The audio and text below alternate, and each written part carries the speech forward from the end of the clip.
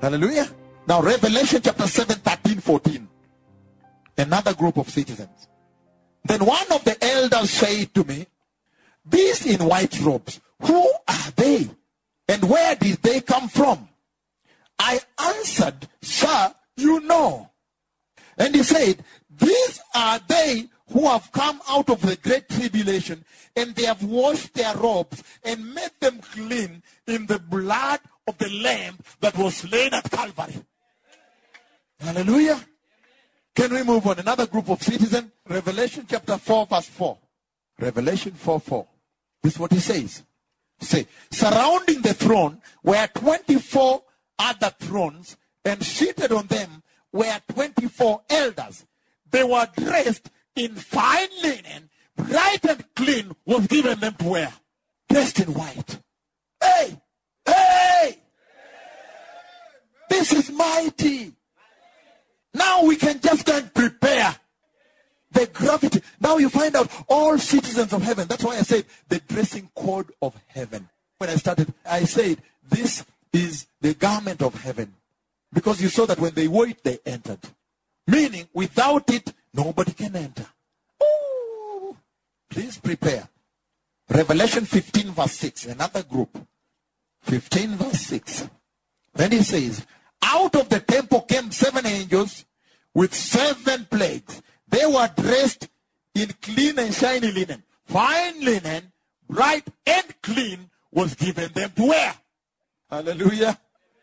Now, have you seen the gravity of the fine linen, bright and clean, was given her to wear? Now you know that when he showed me those 2 wedding rings announcing that event, that day, and then the scripture that lines up with that vision saying fine linen, bright and clean, was given her to wear. Now you understand that that was a deep conversation. It was so deep. There was so much that was said. If you are mistaken, you would have read it quickly and walked out. Oh, you would have lost so much. Now we have understood it was a statement of gravity. In fact, it was as though he was saying, this is the benchmark. I'm saying the irreducible minimum.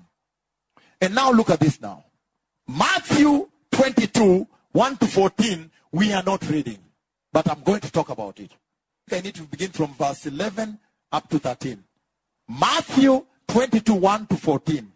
But I'm going to read only from verse 11. And it will be suffice. It will be sufficient to explain this. Now, look at this now. Matthew 22, verses 1 to 14, talk about the entry of the church. And then he emphasizes the garment, this garment. But there's something I want to bring to your attention in verses 11 to 14. You can read the rest, by the way. Because actually, I have seen the fulfillment of some of this scripture here. That sometimes when he sends me to some people, okay, now it's different. Because now they have seen the power, they have seen the glory. It's like every country is aware now. But I'm saying earlier, sometimes they rejected. No, the pastor said he was busy. No, on this day we have a wedding. Yeah, I have seen stuff.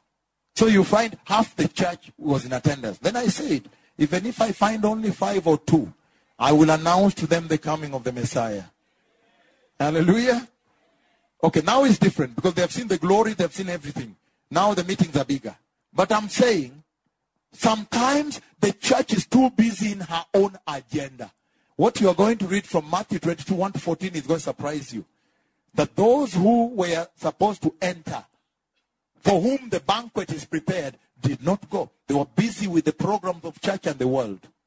But however, for the purposes of the garment I'm talking about, I want to read from 11 to 13. Look at what it says, 11 to 13. But when the king came to see the guests, he noticed a man there who was not wearing wedding clothes. Friend, he asked, how did you get in here without wedding clothes? The man was speechless. Mkwano gwange, Rafiki in Hebrew, Haver Sheli in French, Mon ami, amigo mio in Spanish. He calls him friend. Again, look at this now. He says, when they were assembled in some lounge before entry at the gate, now you are going to see the significance of the garment. Then the father came to check those those that had gathered who were about to enter. Then, look at this. He noticed a man there who was not wearing the fine linen, bright and clean, was given her to wear. Not wearing. And look at the way he engages with him. They know each other. The way he engages with him, they know each other. They were friends. Say, oh, friend. Friend. You see, when they came to the Lord to arrest the Lord, I think he used the word friend also. Yeah, because they knew each other. But look at this now. Friend. Why do you come in here? How did you come in here? Which gate? Which door? How did you come in here without wedding clothes? They were at the gate. That was a place where they gathered. No wonder I've been shouting, fine linen, bright and clean. Fine linen, bright and clean was given her to wear. Fine linen is the righteousness of the saints. Fine linen is the garment of heaven. Now you can see at the gate. Look at what happens to him. Verse 13. The king told the attendants, tie him hand and foot. Throw him out into the darkness where there is the weeping and the gnashing of teeth. For many are invited, but a few are what? Chosen. No wonder at the gate, the garment. Hey, at the gate, the Lord is now vetting people. Oh yes, for you enter please. Oh, welcome the kingdom. How about you? Say, friend, how did you come in here without garment? At the gate. You don't understand me. At the gate. Then at the gate, he divides the whole human race into two groups. Those with garment and those without. Did you understand me? I have labored on the garment. May the church be found wearing the garment on that day. And remember, I have seen the stains of the garment. We're going to share that later. I've seen the stains of the garment of the church. And the main thing they have there is this love of money inside the church. The gospel of prosperity is tied to it. And that love of money has actually released numbness to sin. So now they don't sense sin so much because of that. That is what the devil does. Immorality now becomes the order of the day. All of a sudden, the pastor that was preaching righteousness, righteousness, 2 years later the tongue has changed. God loves a cheerful giver now. Now the widows have no place in the church. I have seen the stains on the garment. And the Lord will minister to you on them. And I now share a little bit deeper when I talk about his visitation. Who is this that's visiting the church? Hallelujah. However, to finish this, I would not be complete until I look at another garment. And I kept saying that you can never understand the gravity of the garment, the requirement of it, and how the different citizens wear it until we look at another garment. I want to look at another garment. Hallelujah. Now we have seen the fine linen, bright and clean. Hallelujah. Now I want to look at another garment. The book of Revelation 17 verses 1 to 4. Another garment that we may appreciate this garment. Revelation 17, 1 to 4. He says, the woman on the beast, one of the 7 angels who had the 7 bowls, came and said to me, come, I will show you the punishment of the great prostitute who sits on many waters. With her, the kings of the earth committed adultery, and the inhabitants of the earth were intoxicated with the wine of her adulteries.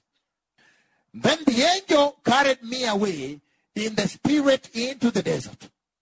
There I saw a woman sitting on a scarlet beast that was covered with blasphemous names, and had 7 heads and 10 horns. The woman was dressed in purple and scarlet, and was glittering with gold, precious stones, and pearls. She had a golden cup in her hand, filled with abominable things and the filth of her adulteries. There is another garment, purple and scarlet, fine linen, bright and clean, white and clean, was given to the church. But there is another garment. And I submit to you today that look, there are only two garments. Let us now be careful and very, very precise and strict and straight with the church. There are only two garments. Either the fine linen, bright and clean, or the garment of harlotry. The garment of harlotry. In Swahili, umalaya. Hallelujah. So there you go now. Now you can choose which one you want to wear. But there is one more scripture. Revelation 18:16. It talks about the same garment. Now you see that it's also a fine linen. Revelation 18:16. And he says, and cry out, woe, woe, O great city, dressed in fine linen, purple and scarlet, and glittering with gold, precious stones, and pearls. It is also a fine linen. It is also a fine linen. The garment of prostitution, the garment of harlotry, the garment that the woman, the harlot, on the beast with 7 heads is wearing. Blasphemous names in the cup full of the filth of abominations and adulteries. So be careful. Be careful. There are only two garments. Either you are wearing the fine linen, bright and clean, was given her to wear, or the garment of harlotry, fine linen, purple and scarlet. Hallelujah. The Lord is speaking to the church at this hour, and is speaking about righteousness and the glorious kingdom of the Messiah in these days. And the Lord is establishing righteousness in the church. He has decided that this is the hour for righteousness in the house. And so there is a big shifting and the changing of the dynamic of the gospel in the church. And now he is centering righteousness at the very center of the pulpit, that the instruction for the hour may reach the congregations, that they may prepare for the glorious coming of the Messiah. This most awaited day, a day that many, many nations, many people have waited for. And in that centering of righteousness in the church, he actually is also pointing out where things went wrong. He is pointing out on the apostasy that is in the house. He is showing the church the things that need to be restored, that when that day comes, she may be found right. What a blessed moment for the Lord to remember us at this time, to speak to us, to direct us, to give us counsel and leadership, that we may be right, not be put to shame. The Lord is saying that the authority of Christian salvation is actually righteousness. And he said that to be called a pastor, you must preach righteousness at this hour. The day and the hour is not known, but we can be given the opportunity to prepare and enter the kingdom of God. Amen. The Lord is now speaking with the church directly, showing the 2 spiritual wedding rings in the sky, an open conversation, a direct talk. That is a talk between God the Father and the church, because only he knows the day or the hour, and it's a blessing that he can speak to the church directly. Now, we are going to start a session now in which I'm going to describe the coming of the Messiah, what the Lord has revealed to me, and then we are going to navigate from that point on. What is the message that the Lord is giving to the church? I'm going to start by describing this conversation with the church, and then I'll be able to walk you from that point on. Now, that was May 4th, 2014. And I remember it was during the day when all of a sudden I fell asleep. And then in that sleep, the Lord came to speak with me. And when he came to speak with me, he made me look up into the sky. And when I was looking up into the sky, I saw the sun, because I could see the rays too. It was so bright and I could see the rays coming down. So I was looking at what I thought was the sun. And I was amazed at the rays, how the rays were coming from there to the horizon of the earth. Like that. So when you look at the whole pattern, it looked more like it formed a dome, like a dome of rays, from there to there to there. I was under a dome of rays. That's what it looked like. And then, very bright, and rays going to the ends of the horizon of the earth, like that. So, but it looked like a very beautiful pattern, a dome above me here.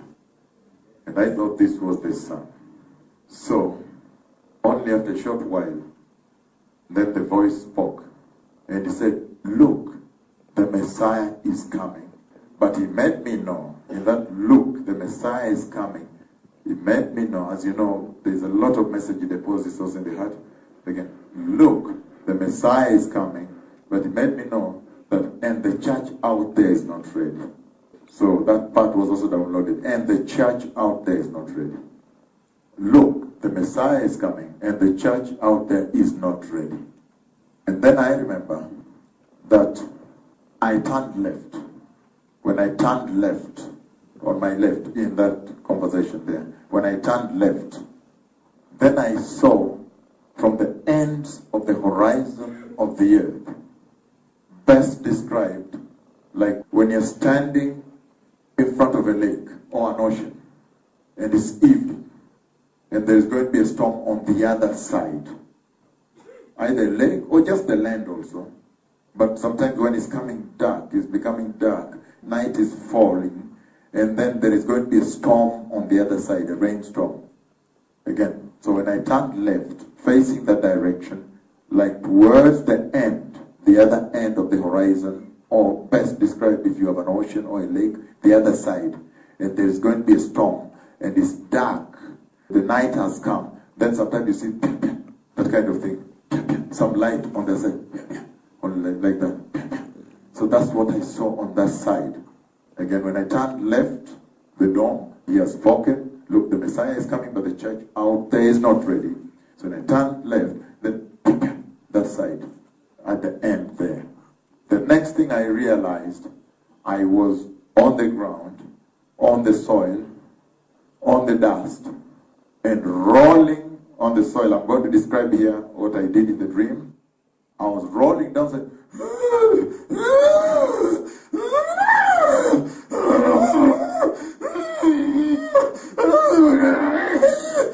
I was rolling on the dust, on the soil, gnashing my teeth, and weeping like that. It was bad.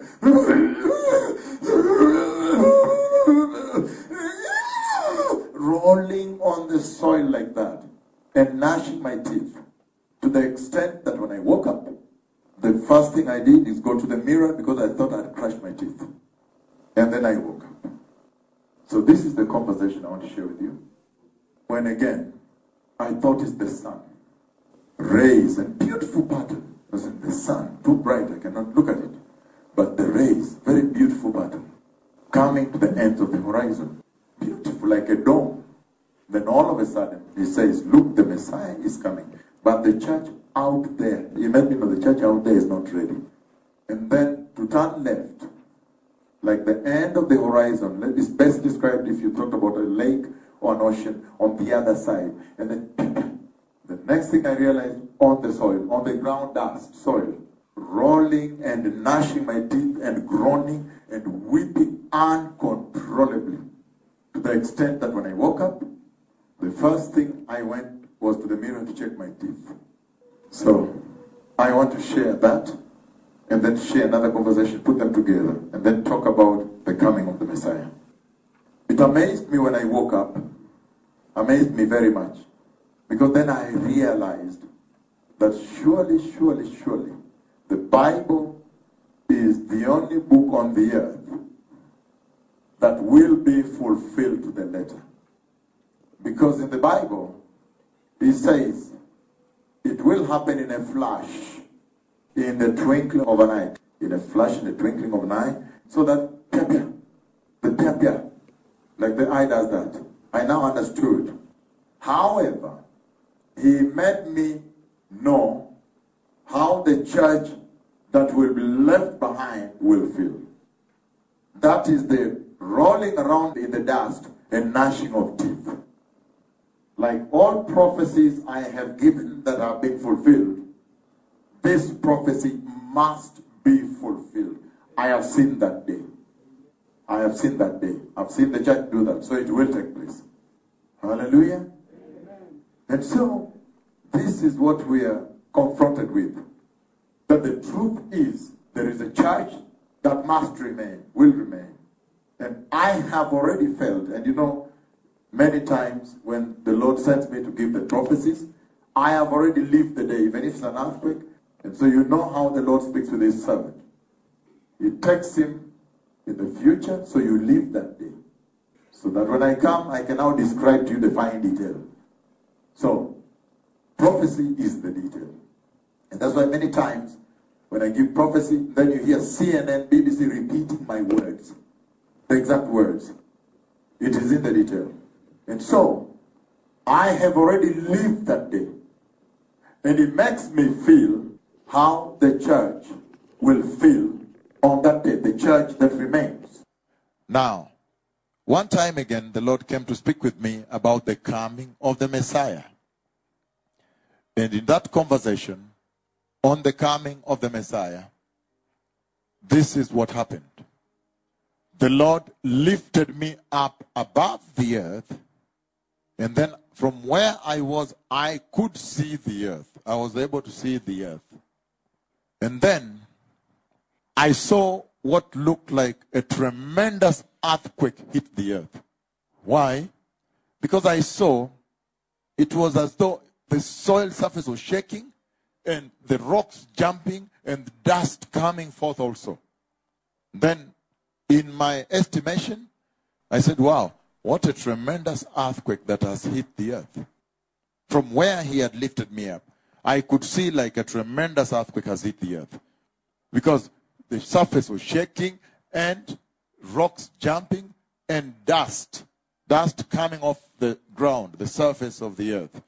So I said, wow, that must be a terrible earthquake that has hit the earth. Now, only a little while later, and then I realized this is not an earthquake.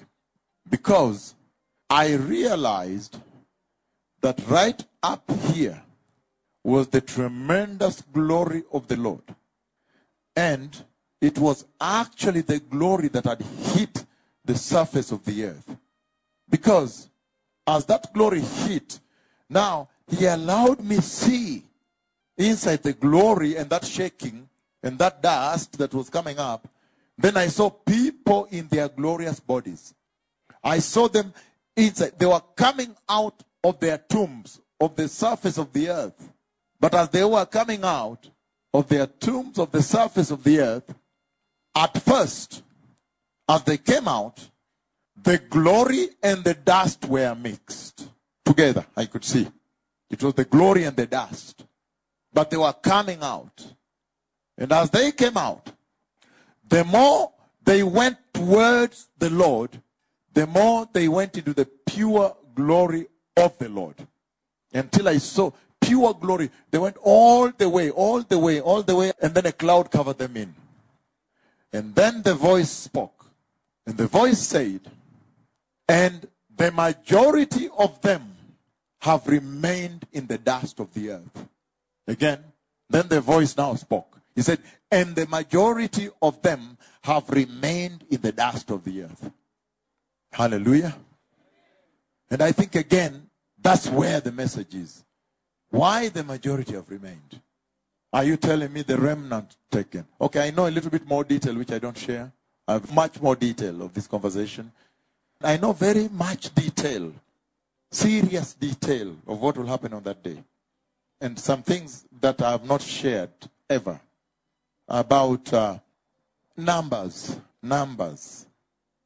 So I know so much. He reveals everything to his servant. Everything, really. Everything. I know a bit about numbers. So it's unbelievable. So that's why whatever I say here, let us listen. So, I think the key is in the voice that said, in the majority of, because remember the first one, the rolling, the remaining. The warning is there, the remaining. And then the second one also, now you can see the remaining. The voice says, and the majority of them have remained in the dust of the earth. So I want to focus a little bit in the remaining. Hallelujah. We are going to look at the whole coming of the Messiah, the dynamic of it, the whole mechanism that is showing me here, and then the message now. Hallelujah. And so, remaining, he said, and the majority of them have remained in the dust of the earth. So now, I want also to share the following, that as the Lord took the church, I said I have so much detail, some of which he has not allowed me to share, but there's some that I share. Like, for example, when they are all taken from the different parts of the earth, they don't go up like this. Not at all. They are all gathered and they are taken to one particular corner of the earth. That's where they are attracted to. Where there is an open portal. That's where they enter from. So there's a lot more detail. So, what is the message to the church of Christ? When the Lord Jehovah, he showed me these two tremendous conversations on the taking of the church. What is the engagement? What is he telling the church at this hour? When he showed me how he's coming to take and emphasized on the remaining. Hallelujah. So now, the Bible, like we saw, promises that the Messiah would come back. We read the scriptures, Revelation 16:15, Revelation 1:7, and many other scriptures to come. For example, John 14:1-3 also says, let not your hearts be troubled. Trust in God, trust also in me. And then he talks about going to the Father's place. And he said, when I go there, that means I will be back. I will come back and take you. I go to prepare a place. I come back, take you, that you may be there with me. So you really understand, he's promising that he will come back. The Bible promises the Messiah would come back. Now look at this now. In my calling, when the Lord was calling me, in one of the major encounters, this is what the Lord did. He took me before the throne room in heaven, and when I was standing there is a golden walkway that leads to the throne position. Let me share now the secrets of heaven. There is a golden walkway that leads to the throne position. And that walkway has two strips on both sides. So there is gold. It's a rich, in fact, I even see it now. It's a rich yellowish gold, but there is richer reddish brown gold on the two strips, the two sides. So it is rich yellowish gold, and then a strip of reddish brown, a strip of reddish brown. And he that took me there, that was talking with me, describing these things, then he asked me to kneel down and pray. So I found myself kneeling on the golden walkway. And for some reason, this is the prayer I said. I said that, Father, today I come to you with a lot of praise and thanksgiving in the mighty name of Jesus. And when I just finished that, then it's amazing. The two cherubi of glory, hallelujah, came on that golden walkway, the golden path. It's a beautiful walkway made towards the throne position. So now, towards the throne position, they came and they were carrying the ark of God. The two cherubi of glory were carrying the ark of God, and I'm going to describe a little bit here. And as they were carrying the ark of God, the ark of the new covenant of the Lord, look at what they did. They were walking on the golden walkway with their heads bowed down, holding the ark, heads bowed down, and walking sideways. Again, they were walking on the golden walkway, carrying the ark of the new covenant of the Lord, their heads bowed down, but walking sideways like this. And so I remember, I asked, he that was showing me around and speaking with me, I asked, why do they walk like this? And he said, because this place is the most holy place in heaven.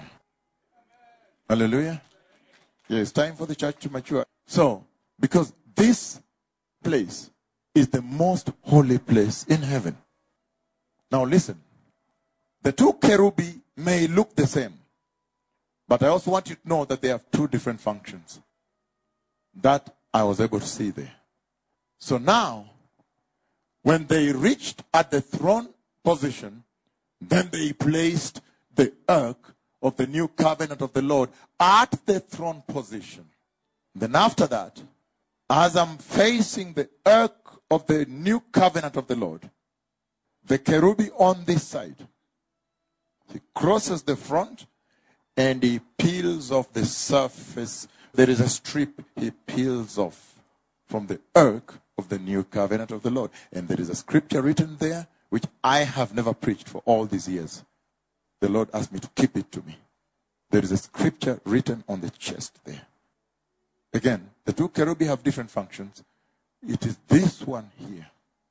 He comes and then he peels. And then they go to the back and then bow again. And behind there is the river of life. I see the tree of life, both sides. There's so much there. Behind the throne room. Hallelujah. Now, at that place, then, when I looked in front, looked at the ark, then I realized that all of a sudden, on this side of the mercy seat, was seated Moses, the man of God. On this side is Moses, the man of God. Next to the ark, the mercy seat, the ark of the covenant of the Lord. His garment has larger blue stripes. White, but larger blue stripes. Larger. Going down, larger. And next to Moses is seated Elijah, the mighty prophet of the Lord. Next to him here. Next to Moses is seated on the same side. Elijah, the mighty, mighty prophet of the Lord. He's sitting here. But on this side alone is seated Daniel, the terrible prophet of Jehovah. Alone. Now, these, the two, Moses, Elijah, and Daniel alone. And then, the glory, this same cloud, this one here, comes along the walkway and comes and comes the mercy seat like that and sits on the mercy seat. This same cloud, this one here, this same cloud comes now again on that golden walkway. When that comes the mercy, and again, from that point on, something happens here that I have never shared and probably will never share until the Lord comes. But what I can share is what he says by voice from there. Then he says, now I have my 4 prophets here, and you are the 4th prophet. Hallelujah. And you are the 4th prophet. And then he said, and power has been given to you. Listen to this now. And I remember my bed physically shook like this. Physical shaking. Physically shook. And I woke up. I woke up like that. And when I woke up, I remember from that day on, I began to know everything that is coming. But I did not understand. Power has been given to you. What is this? What's the meaning of that? Power for what? You understand? Only later I understood. His power for his work. You see that? But listen to this now. Ever since then, the things about these 3 prophets have been happening to me. These 3. And then he began to show me all the dreams and visions of Daniel also.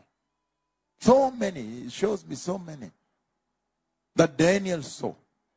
When I went to the Bible, I found out that Daniel had also seen this resurrection of the people from the dust of the earth. I want to build that background, then bring you to the conversation today. So, this resurrection of the asleep, as you're going to see, the dead church, Daniel had seen it. And whenever the Lord speaks, the Bible is a reference. To the extent that when you go to the Bible, then you get the message that the Lord is saying. So look at this now. When the Lord showed me this, and the taking away of the church, one corner of the earth, where there is a portal, and then the cloud covered them with the Lord in there. Then the voice said, and the majority of them have remained in the dust of the earth. When I went to the Bible, I found that Daniel had seen this. This was actually, he was showing me what Daniel had seen. And when Daniel saw this conversation here, Daniel saw the gravity and the significance and the importance, how critical this conversation was. Then he recorded it in Daniel chapter 12. Hallelujah. So let's go to Daniel chapter 12, precious people, and find out what message the Lord is bringing to the church. Daniel chapter 12. So now you understand why he showed me all the dreams of Daniel. It's amazing. Now I can read Daniel chapter 12. We're reading verses 1 to 4. Hallelujah. He says, at that time, Michael, the great prince who protects your people, will arise. There will be a time of distress, such as has not happened from the beginning of nations until then. But at that time, your people, that's now the second time he's mentioning your people. Your people, your people. He says, but at that time, your people, everyone whose name will be found written in the book, will be delivered. And then verse 2 he says, multitudes who sleep in the dust of the earth will awake, some to everlasting life, others to shame and everlasting contempt. Now you see, it's as though in what he saw that he was recording down, he was developing a chronology. You almost see a timeline, a prophetic timeline actually. You see him describe the humongous distress, and then you see him now come to describe the multitude that sleep in the dust of the earth. Then he sees them awake now. This conversation that I shared with you here. He sees them awake. Again, let me repeat that. He says, verse 2, multitudes who sleep in the dust of the earth will awake, some to everlasting life, others to shame and everlasting contempt. Then verse 3 says, those who are wise will shine like the brightness of the heavens, and those who lead many into righteousness like the stars forever and ever. Hallelujah. So this is what he says at this moment. So I want to bring it out now, because he has spoken. Again, he speaks, and then now we want to know what is the instruction then. What is the revelation? What's the instruction to the church? Now, when Daniel sees this conversation here, Daniel, again, like I said, in his narrative, you almost see he's drawing a prophetic timeline of events. But now I want to come to the most important part. The verse 2 and verse 3. Where Daniel now sees the dead church, the church that is dead, awakes. They wake up. And then, in the process, Daniel, in the way the Lord showed it to him, he sees an event that is actually two events. It's actually two events. That's why when the Lord speaks with you, the calling of this kind of calling is on the knees. You're always praying. You must always be on your knees on a daily basis many times. Because you want to know more. Because he is no man that he may speak like man. So you want always to kneel down and ask, Lord, can you show me more? So I can tell them. Because it's your desire to serve him right? And he's always willing. He's always willing. So, there you go. Again, can I describe this? Daniel sees the resurrection of the dead. The dead resurrected. But when Daniel sees the resurrection of the dead, the two resurrections appear as if they are one. We read it again. Verse 2. Multitude who sleep in the dust of the earth will awake, some to everlasting life, others to shame and everlasting contempt. So look at this now. It's as though Daniel sees the two resurrections happen at the same time, as if the resurrection takes place for those going there and those going here. So he describes it that way. Let's make sure we understand this. But let me pull it one notch higher now. However, when the Messiah is about to come, then now the Lord shows me only those resurrected for here, for going to heaven. And then the voice now accounts for the second resurrection. The voice accounts for it. He now says, and the majority of them have remained in the dust of the earth. Then he accounts for it. So Daniel, that's why I'm saying, for example, I can give you another example. When the Lord speaks with you in this form, you have to be very careful. For example, when the Lord actually showed me the bloodshed, the prophecy, that 29th of July, 2009, the bloodshed that was coming to the Arab world, all this, that dream had two parts. Two parts. The other part is where I saw the church now standing before the throne. For the first time, the church is inside heaven now, I see. For the first time, I see the church inside heaven. So, there is a lot of responsibility when the Lord speaks to you about these things. It's a huge responsibility. He gives you custodianship. Of course, he will give you wisdom to navigate. But still, it does not negate the responsibility. Still, you have to observe serious responsibility. Because you want to make sure everything is right. You know, this is the Lord now. You want to be careful about this. Look at this now. You can imagine the difficulty I had in doing a prophetic timeline with those two different dreams. So, as in, where do I put which one? Which one do I put first? In other words, because once I arrange them, I'm going to go on air and announce. And then I'm going to go all over the world and announce. And because people know that the Lord speaks with this man, so they are going to take that. You understand? That is where the responsibility is. Now, I worried myself. I said, is it the bloodshed is going to come first before the church appears? Or is it the church is going to appear first and then the bloodshed? Hallelujah. Because I did not want to make an error. Because if you tell them that, wow, I have seen the bloodshed is coming first and then the Lord will come, they will wait for the bloodshed. Do you understand me now? The responsibility I'm talking about. You have to be very responsible even with the message that I'm giving you now to carry. This message calls for serious responsibility. Because I'm saying, I wondered, when I woke up, I wondered, which one should I say is going to come first? Should I say that the bloodshed all the way from Egypt to Libya to Syria to Iraq, all these ISIS and name it, do I say that it's going to come first and then the church will enter to appear? If I say so, people will wait. That means they may not prepare that first. Did you understand? And my Messiah, my Lord, will have lost. Let me just share with you some of the things I go through. Oh yes. It's big responsibility to carry this. Even you that you carry it, you must have the responsibility. So, because I know I will announce, whatever it tells me is not mine. I'm just a vessel, right, for transmittance. But responsibility. How do you transmit it? You can mislead. You can cause people to say, no, but the man of God said blood will come first. So let's wait for the blood. And then, how about if he comes? How about if he comes before the blood? The day and the hour is not known. Nobody knows except the Father that's speaking with me. Hallelujah. So, this is the responsibility I'm talking about. You cannot do things haphazardly the way the church does. No. Now, this calling is on your knees. Now, you have to really be tightly knit with the Lord. You really have to walk with him to get things right. So, listen to this now. Another one is this. 2004.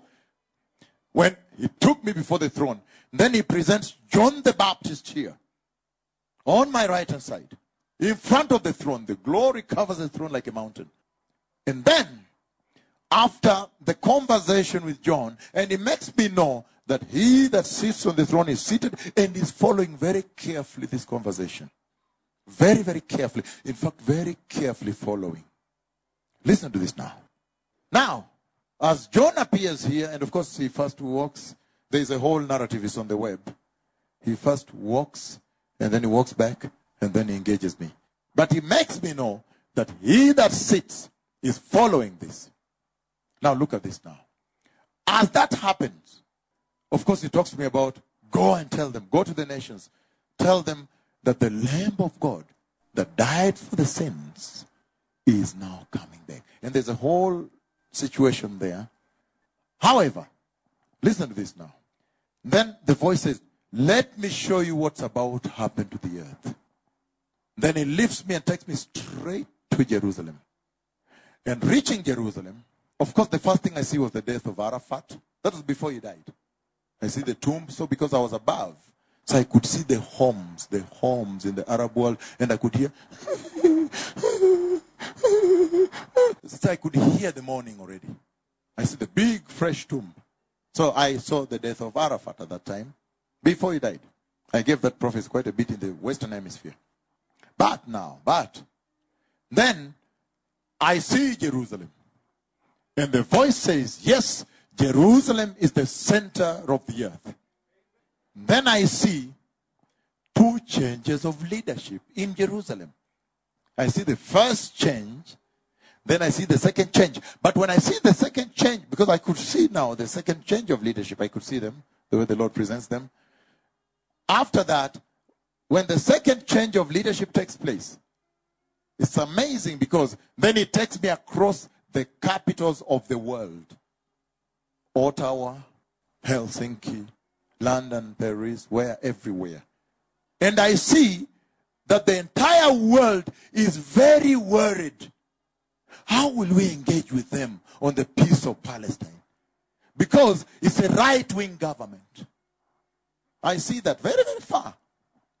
The exact date is 2nd of April, 2004.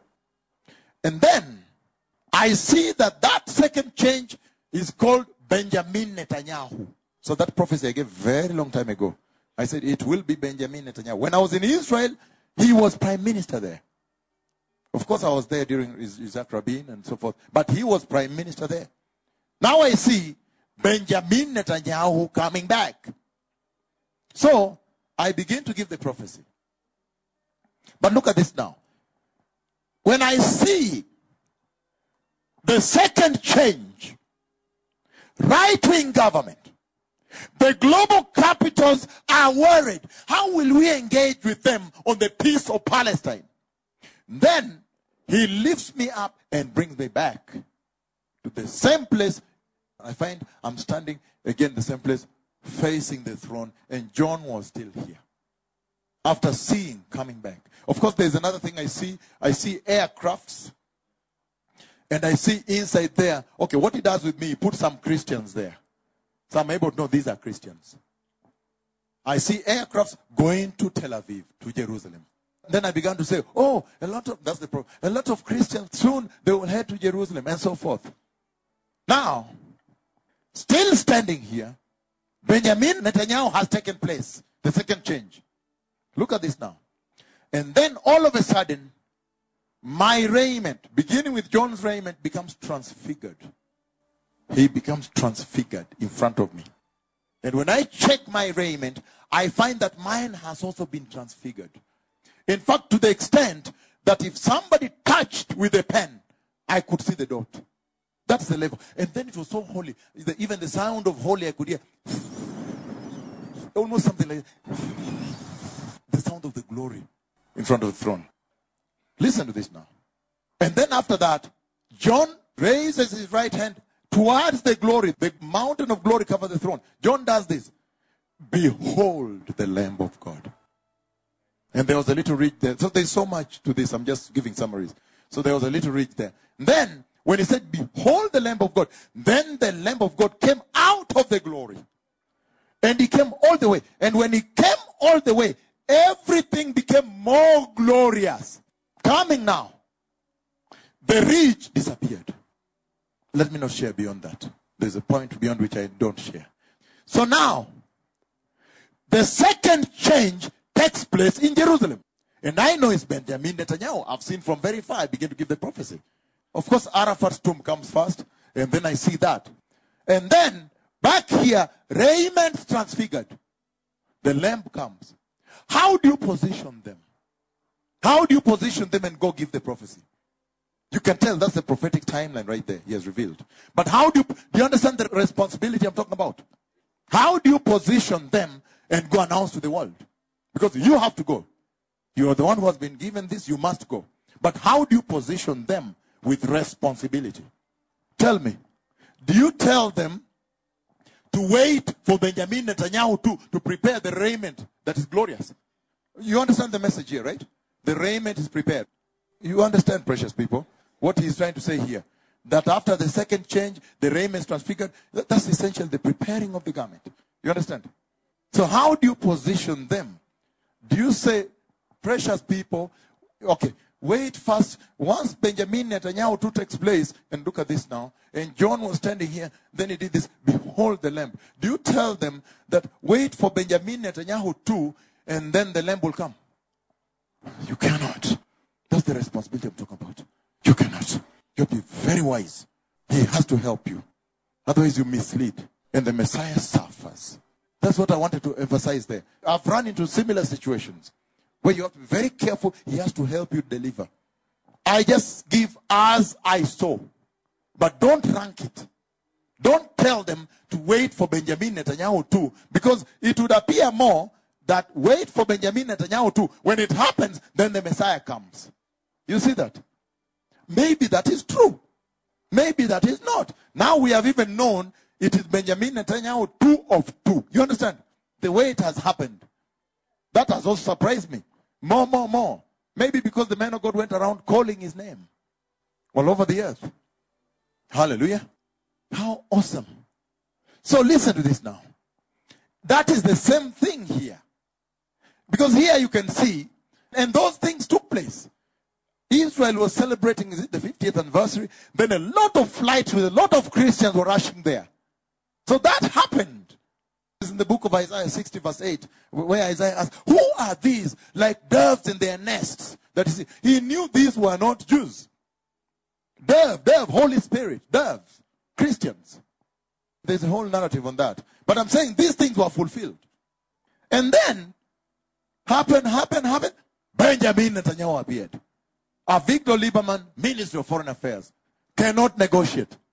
Did you understand how it happened? Right happening in my eyes. Now, same thing here. He's saying, Daniel, he sees the two like one, the two resurrections. He says, some resurrected for eternal life, others resurrected for damnation. For me, when the coming of the Messiah is near, now he shows me only those who are resurrected to enter the kingdom of God. Then the voice accounts for the other resurrection. He says, and the majority of them have remained in the dust of the earth. So Daniel sees the two as though one. But the two are spaced, by the way. They are spaced by 1,007 years. And 7 years. However, the message to the church of Christ, to the pastors, is this now. When Daniel sees the resurrection, he sees two groups. One group for the kingdom of God, the other group for what? For judgment. So never mind now the time difference. Now let us look at the message. However, when he sees the group that is resurrected for the eternal kingdom of God, this is what he sees. He sees two subgroups. The subgroup that goes up is divided into two now. Now he sees those who are wise. He sees them shining like the brightness of the heavens. And then he sees those who are the teachers of righteousness, shining like the brightness of the stars, meaning much more. And he says, forever and ever. That is where the message is for the church. Hallelujah. If there are pastors here that know from the bottom of their hearts that they just want to be right with the Lord, this is the moment to lift up your heads and repeat after me very, very loud. Repeat very, very loud, precious people. Say, precious Jesus, I have heard your word. I have heard about the coming of the Messiah. I have heard about the power of righteousness. Tonight, I come before you and repent of all sin and ask you, Lord, to establish righteousness in my life. Lord, bring fire of the Holy Ghost to establish righteousness in my family. Lord, bring righteousness in my ministry. Give me power of righteousness. I turn away from apostasy and choose righteousness in the mighty name of Jesus. Today, I am born again. The Lord bless you. Shalom, shalom. Toda rabba, toda lahem. Amen.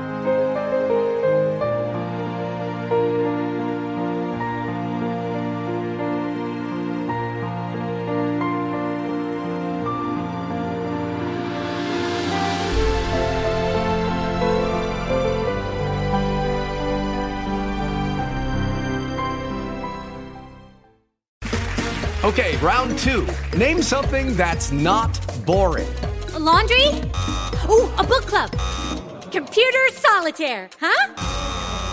Ah, sorry, we were looking for Chumba Casino. That's right, ChumbaCasino.com has over 100 casino-style games. Join today and play for free for your chance to redeem some serious prizes. ChumbaCasino.com. No purchase necessary. Void where prohibited by law. 18+ terms and conditions apply. See website for details.